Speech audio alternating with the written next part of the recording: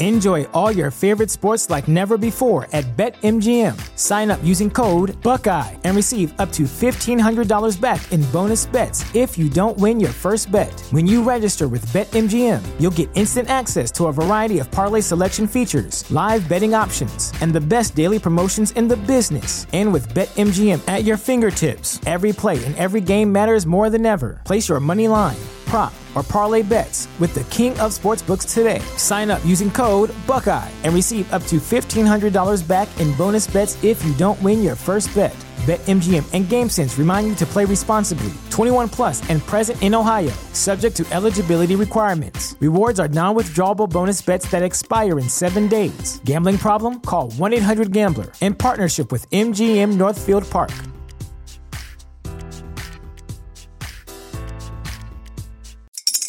Spring is in the air at Littleton Coin Company, and we want to help you brighten your collection. Visit us at littletoncoin.com all month long to enjoy 15% off your purchase. With a wide selection of coins, paper money, supplies, and more, Littleton Coin Company has something for every collector's taste. Use promo code SPRING at littletoncoin.com for 15% off your purchase all month long. Restrictions apply. Littleton Coin Company. Serving collectors since 1945. And welcome. This is the Mental Health Today show. My name is John Cordray, and I am so excited that you're here because I want to introduce to you somebody that I believe is going to have an interesting story. And she is a Hollywood actress, and she's going to be talking about some of her project that she's in, some of her movies. I can't wait to hear a little bit about what it's like to be behind the camera, on the camera. But I also want to know a little bit more about what it's like to live with anxiety and depression while being in the spotlight. So we're going to be talking about that. This is episode 80 of the Mental Health Today show coming up.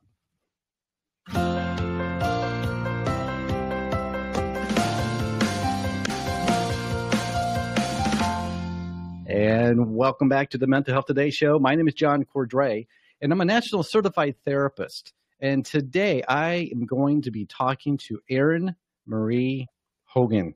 And she's going to be talking a little bit about her movies, what's coming up. But I really want to dive into her struggle because I know she's a mental health advocate. And in fact, that's how we started the conversation. And she decided to come on the show with me, thankfully. But I want to hear more about what it's like to her story of living with and struggling with anxiety and depression while being a movie star at the same time. So, Erin, welcome. Yes. Thank you for having me. Absolutely. Thank you for being a part of this. So, I want to dive right into what you're doing right now. Tell us some of the movies that you've been in. I want to know maybe some kind of funny story or something that you can share. And then, are you working on anything new? Any new projects in the pipeline? Well, I would say I'm probably most notorious for doing a movie called Paranormal Entity, which was the Asylum's version of Paranormal Activity. So if you watch any of the Asylum stuff, you know that they tend to do mockbusters and they make lower budget versions of the same thing and kind of try to get people to buy it that way. Yeah. So that was pretty cool. And there was, what's funny about it is that we weren't credited in the initial release, and it was initially leaked online. And so there was actually a lot of confusion for a couple years. A lot of people thought I was dead. Oh, and, no. But I'm not. Yeah, so that was kind of fun. I think some of my bigger stuff, I was on the third season of Ray Donovan. I've done various television appearances, but more recently, my most recent release is called House of Manson. And it's a biopic about Charles Manson and more his childhood leading up to his arrest. So kind of speculating, using as many facts as we could gather as to how this all came about and why. So less of a helter-skelter, more of like a biographical type of a thing. And then hopefully in the summer, I think is when we're set, my newest paranormal thriller, Dwelling, will be released. So all I know about that, though, is that it's rumored to be released in the summer. But I'm really excited. It's my favorite thing I've ever done, so I'm super stoked. Fun. That is so fun. So what made you decide to get into acting? I started out always wanting to be a singer, and acting kind of came with it. When you do musical theater and things like that, you can't really just be a singer. So that all came along with it. We did a school play when I was in second grade, and I don't know if nobody wanted this part or if the teachers just held it off because for some reason they thought I'd be good at it. But I was sick the day they cast it. And then I came back from being sick and they said, well, do you want this really big part? And I was like, why did nobody take this part? And so I just thought it was great. I had a bunch of fun. And so I got into some student films when I was in middle school and high school. And then I kept doing community theater, and acting ended up kind of overpowering singing for me. And so that's kind of the route that I took. So, it's, Well, that's it's a slow process, but absolutely. So it started from a very early age that you kind of yes. got that acting bug. So, now I believe you're from St. Louis, Missouri. Is that correct? I am. Nice. Yes. Well, that's where I'm at. That's where I'm based at in St. Louis. So that's a kind of neat connection there. Yeah. Very cool. So if somebody's interested in maybe seeing some of your movies, where can they go? Where would you direct them to go look for some of your movies that you've been in? I think the easiest way to find the widest variety of things I've been in would be to purchase them or to stream them on Amazon, because a lot of things that aren't being produced anymore are on Amazon for resale. For sure you can get a DVD or a Blu-ray or a stream on Amazon. If you have Hulu, I know House of Manson is on Hulu as well. And a lot of times something will just pop up on Netflix that I happen to be in, but I would say Hulu and Amazon are probably the best places to find those things. Okay, great. So what I'll do, Erin, I will put a list of your movies in my show notes. So if somebody wants to go and say, hey, I want to see Erin act, I'm really curious about that. The rumor has it you die a lot in these movies. Is that correct? Yes. Yes. So I'm very good at dying. That's great. I always thought that would be the hardest thing, to die on screen, but then stay dead. You have to be still. You can't show that you're breathing. You have to have obviously a straight face or a cold face, if you will. So. Yeah. But it's, overall it's worth it because it really is kind of like a therapy for me, because when you're dying, you're often, not always, but often, because I do mostly horror movies, there's a lot of screaming and crying and running from somebody. And those are things that aren't really socially acceptable in normal life that I often kind of want to do. Like, I just feel like running away and screaming down the street, and I can't really do that. So it's neat that I get to use that outlet. Yes. And I get to do that in a way that it's acceptable. Yeah, exactly. And have at that as well. And that's one of the things that I tell a lot of people when they're struggling with really any mental health issue, whether it's anxiety or depression or anything else, is to find an outlet, something that they enjoy doing. And for you, it's acting. But it's that's not for everybody. But maybe for someone else, it's singing or listening to music or just doing something that is an outlet for them. And it sounds like you really found that with acting, and that's great. Yeah, definitely. So what I like to do is I want to know a little bit, because we talked just a little bit off air, and you are a mental health advocate, and meaning you want people to know your story. You're in Hollywood, and there's a stigma there, and there's a stigma everywhere, but in particular, I think in Hollywood, and you're not just keeping it to yourself, but you're letting people know. And I think that's very courageous, and I think it's awesome that you're able to do that, because I think that's one of the biggest stages that you can have as an actress. And then be able to say, you know what, having a mental illness or mental health issue, it's not wrong. You're not a bad person. There's nothing wrong with you. And I want to help you. And that's exactly what you're doing. You're using your struggles to help other people. And I think that is amazing. So do you mind telling us a little bit about your story of your struggle with anxiety and depression? And I'm just guessing that it probably started when you were younger.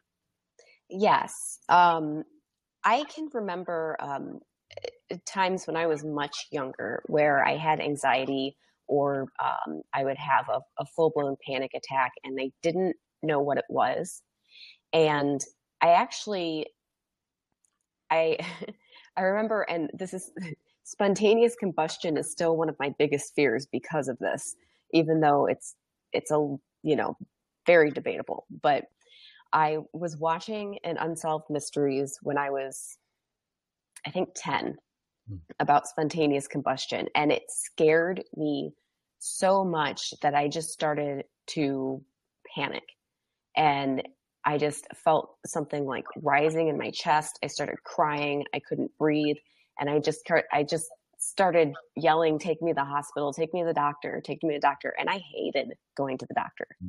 So my parents knew something was up.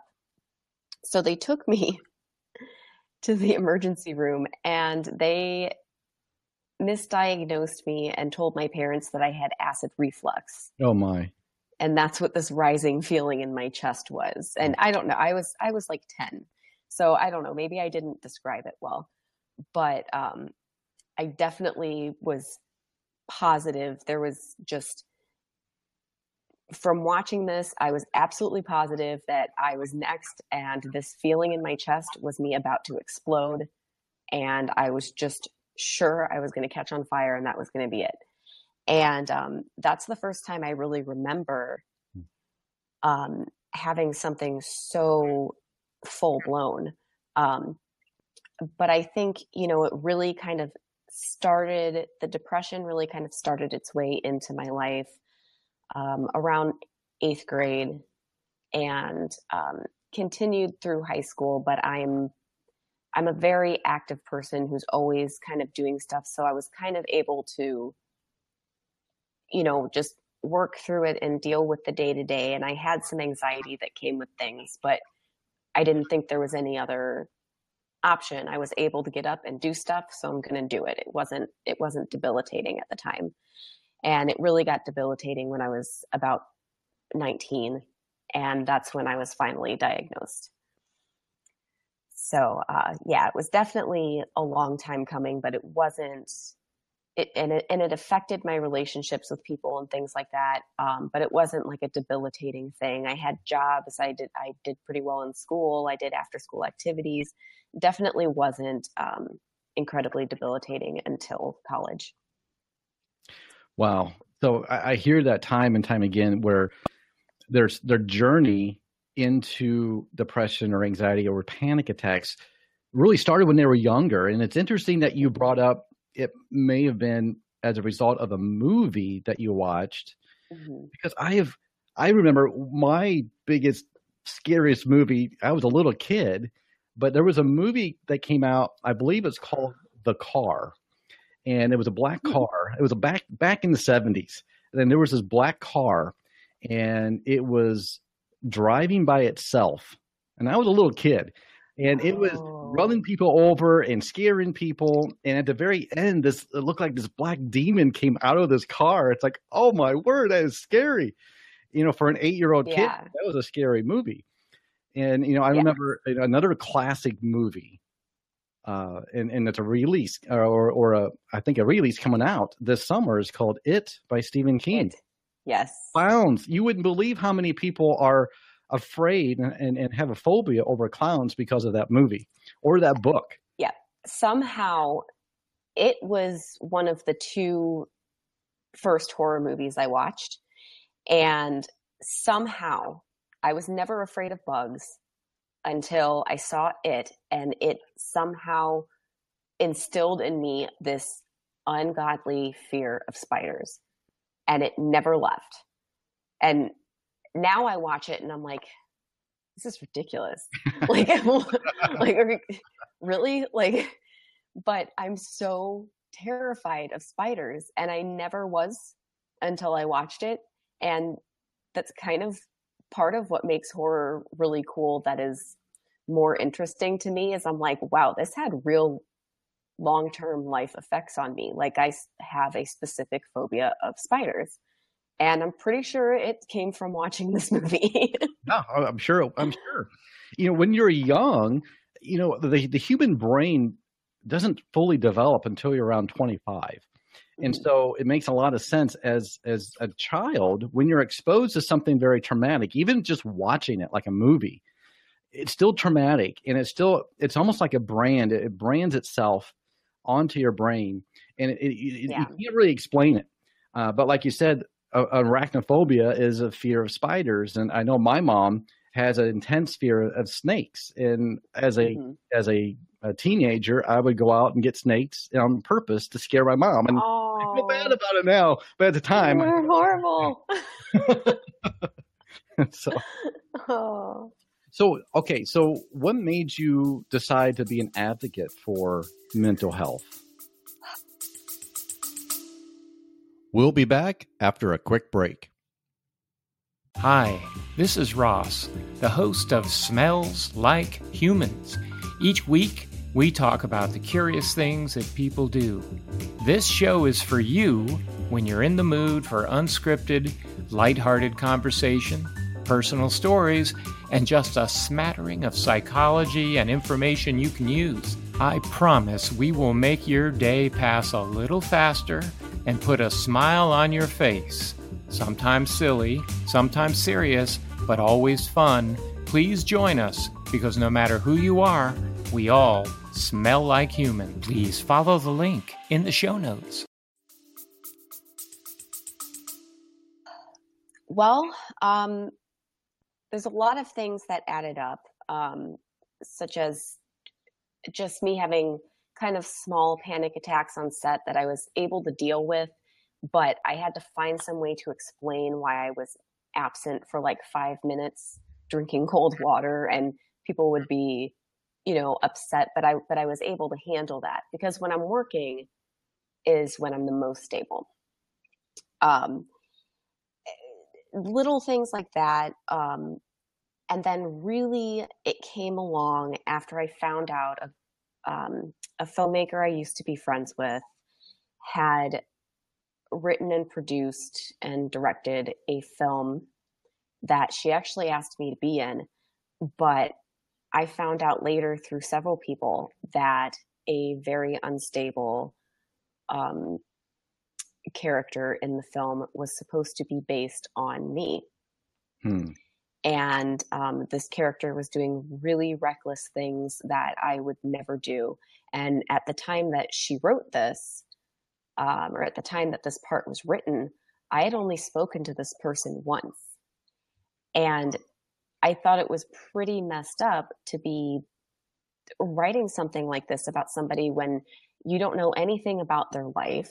It's so far off from anything that's actually happened to me or anything like that. And I was really, really insulted. And then this person also proceeded to spread rumors about my mental health, and ended up saying I couldn't do the film because I was too mentally unstable, which is not true. I wasn't comfortable with the content, and I thought it was insulting. And that's why I didn't do it. And that whole thing really got me thinking about how maybe I would just look better if I took the risk and just came out and said something. And maybe these people would kind of look like jerks for picking on me because of this and doing such a thing if people knew the truth. So even though I knew it was going to put a little bit of a damper on on work, because anybody new who might come in and get to know me and see that I was open about my mental health, they might be concerned about hiring me.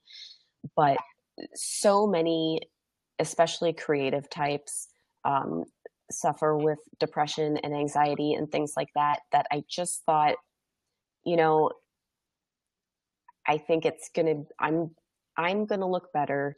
These people are going to look like jerks. And then maybe I can help somebody, because it's just so wrong to me to continuously spread rumors and call somebody crazy and speculate about their mental health. It's so dismissive, and I just really don't think it's okay. So I just decided to make myself the example. That's fantastic. Unfortunately, there are going to be people who think wrongly. They're going to say things. They're going to behave wrongly because they simply do not understand. And really, if nobody understands unless either you have personally gone through this or someone close to you has gone through it. And it's a very real thing. That's why I'm doing the show. My tagline for the show is helping to end stigma of mental illness one show at a time. And that's the whole reason why I'm doing my podcast and all the social media. Everything that I do is to help people who are struggling with mental illness. And I want them to hear loud and clear, it is not their fault. They're not crazy. And there's not something wrong with them. And that's something that a lot of people struggle with. What's wrong with me? Something's wrong with me. And so I want them to know from a licensed therapist, there's nothing wrong with you. You're struggling and you need to get help. You need to be open about it. And I'm sure you would agree with this, Erin. If you're struggling, don't do it alone. Don't do it secretively. You've got to open up and share your struggle with somebody, and if needed, a therapist. Wouldn't you agree, Erin? I completely agree. And you don't have to be as open about it as I've decided to be, but just to have a therapist, have, that one person maybe that you can talk to about things, but, just to try and deal with it alone. A lot of times, I go in thinking, okay, everybody's having this adverse reaction to something I did or said or how I'm feeling. And I'll go into my therapist, or I'll go into another professional or a group or something to talk about it. And what I hear is that these people are having a reaction that is in fact adverse. And that, the people in this group or the people in my therapy don't find what I did or said to be that odd or off, or to definitely not warrant the reaction that I'm getting. Yeah. So, I think people also just kind of knowing that it's that stigma, knowing that you have depression or that you're bipolar or anything of that sort, constantly in the back of their minds looking for something that they can blow out of proportion, whether it's intentional or not. I think you're kind of not taken as seriously as any other person. And that's really unfair. And I just want people to know that we all deserve to be taken seriously. Just because I get more upset or I, panic and can't function for a few minutes doesn't mean that, my opinions and my feelings aren't valid. Exactly. Absolutely right. And I would say even a child, their feelings are valid. And I talk to a lot of parents who don't understand what their child is going through, and they confuse it with being rebellious. And maybe they refuse, they can't go to school and they put up a fight, but it's not they just don't want to go to school. They have intense anxiety about going to school. And that's something that parents need to take in consideration. And you're exactly right. If people who are not struggling need to offer that compassion and that try to understand where the other person's coming from. That's the biggest thing that you can do. A lot of people say, what do I do to help? How can I help somebody? Maybe my friend or spouse or somebody else that's struggling. I don't know what to say. And simply it's just be there and even say, I don't know what to say, but I'm here for you. That can make a big difference. Yeah, absolutely. And, I think since you brought that up, I think one of the biggest errors that people make when they really want to help. So this is for anybody, who has a friend or a loved one who's suffering and they're wondering what they can do to help. To me personally, it really enrages me when I just want to talk about something and I'm constantly being offered solutions and not just the outlet to discuss it. Yes. Because a lot of times first of all, most of these things I've tried.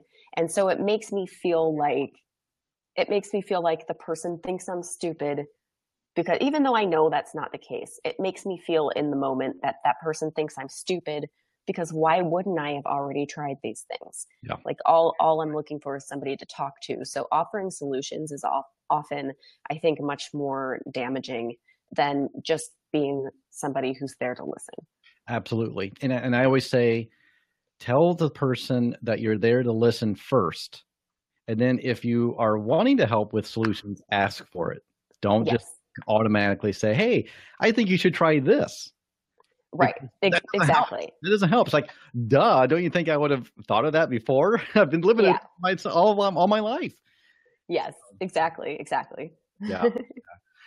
Erin, before we end our time, and this has been awesome. I love being able to hear you talk about your struggle, but it's not keeping you from being in the spotlight. It's not keeping you from getting on. I mean, I'm sure a lot of people realize this, but a lot of people don't. When you're watching a movie, you don't see all the stage hands and all the lights and all the people that are off camera. And if you're struggling with anxiety, maybe a little bit of panic, and you know that the camera's on you, you got to remember your lines. That's hard. And so it's great to hear your struggle with that, but you're not letting your struggle keep you from doing what you really love to do. But that's not Exactly. I know a lot of people have to do that, whether it's work or something, they have to get off, stop going to work or something, but that's okay. But you're working through it. Yes. And I think that is awesome. I think that's the biggest thing I think people need to hear from someone who actually is struggling, that, they struggle. It doesn't mean it's gone. When you're in the movie and filming the movie, it's still there, but you're able to cope with it and learn to work with it. And so before we end, I would love to hear if you can, a couple of coping strategies that maybe you have found that helps you. It may not help everybody, but for you, here are a couple of coping strategies that has helped you.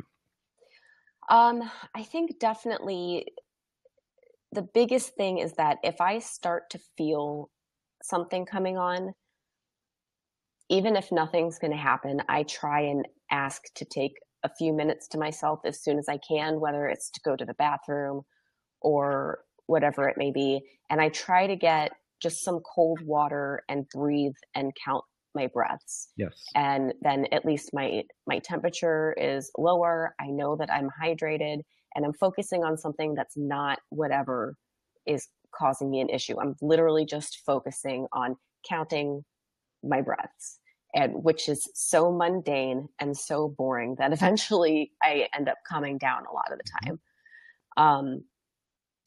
And another thing is really, like we touched on earlier, that I've found something that I really, really love. And the great thing for me with doing the kinds of films and stuff that I do is that if I've had to work through something that was really upsetting or made me really anxious and never really got the outlet that I wanted for that, I'm able, because of my genre, to kind of relate things in the script to things that I went through and how I might have felt then. And so as long as I'm working, like I said, I'm very stable because I get to get those emotions out in an appropriate way. So definitely, finding something, once you've found a way to calm yourself in the moment, finding something, whether it's art, for me, it's acting and dying on camera, whether it's doing music, whatever it is, finding something that you can put that emotion to and feel like you've let it go is a really useful, more of a long-term solution. Yeah, I love that. And you talking about cold water and counting. I talk to my clients that all the time.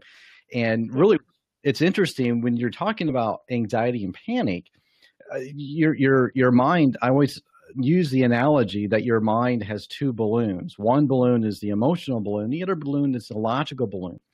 And so when your panic comes out, that emotional balloon starts to inflate and it crowds out your logic. So you're not really thinking logically. You're fully in that emotional balloon. So doing things like cold water on your face and drinking cold water, even dunking your water in cold water or face in cold water, that's a lot. That sends logical signals to your brain. And so you're using the logic part of your brain to help calm the emotional brain. And that is a key. If you can remember that, wherever you're at, even if you don't have access to water, you can just say, okay, what can I do that's very logical to help bring my emotional balloon down? And I think that can be a big part of it. Just learning and understanding and using your struggle to do what you're doing, I think is great. And you're not letting it stop you. Not only not letting it stop you, you're using it to have this come out in your characters. Yes. That's really, really cool as well. Erin, thank you so much. I really appreciate you taking the time out of your busy schedule, a Hollywood star. And I'm going to go out and see if I can find some of your movies too, because I'm really curious. But just again, in my show notes, I will put the links to your movies so people can look at them. You mentioned probably the best place would go to Amazon and maybe, like you said, stream it or maybe find a DVD if people still have DVD players. Right.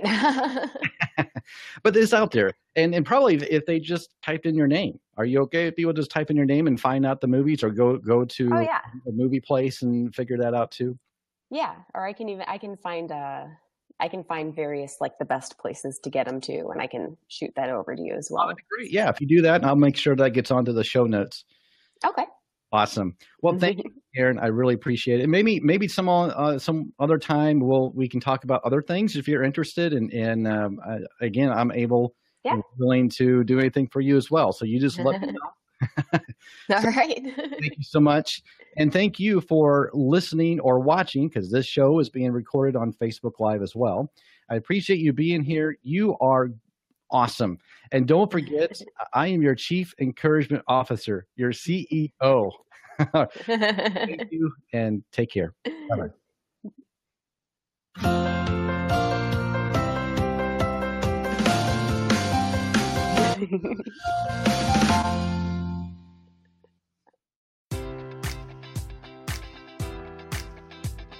Enjoy all your favorite sports like never before at BetMGM. Sign up using code Buckeye and receive up to $1,500 back in bonus bets if you don't win your first bet. When you register with BetMGM, you'll get instant access to a variety of parlay selection features, live betting options, and the best daily promotions in the business. And with BetMGM at your fingertips, every play and every game matters more than ever. Place your money line, prop, or parlay bets with the king of sportsbooks today. Sign up using code Buckeye and receive up to $1,500 back in bonus bets if you don't win your first bet. BetMGM and GameSense remind you to play responsibly. 21 plus and present in Ohio, subject to eligibility requirements. Rewards are non-withdrawable bonus bets that expire in 7 days. Gambling problem? Call 1-800-GAMBLER. In partnership with MGM Northfield Park.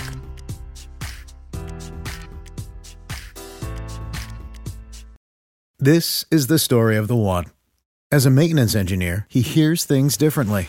To the untrained ear, everything on his shop floor might sound fine, but he can hear gears grinding or a belt slipping. So he steps in to fix the problem at hand before it gets out of hand. And he knows Grainger's got the right product he needs to get the job done, which is music to his ears. Call, click Grainger.com, or just stop by. Grainger, for the ones who get it done.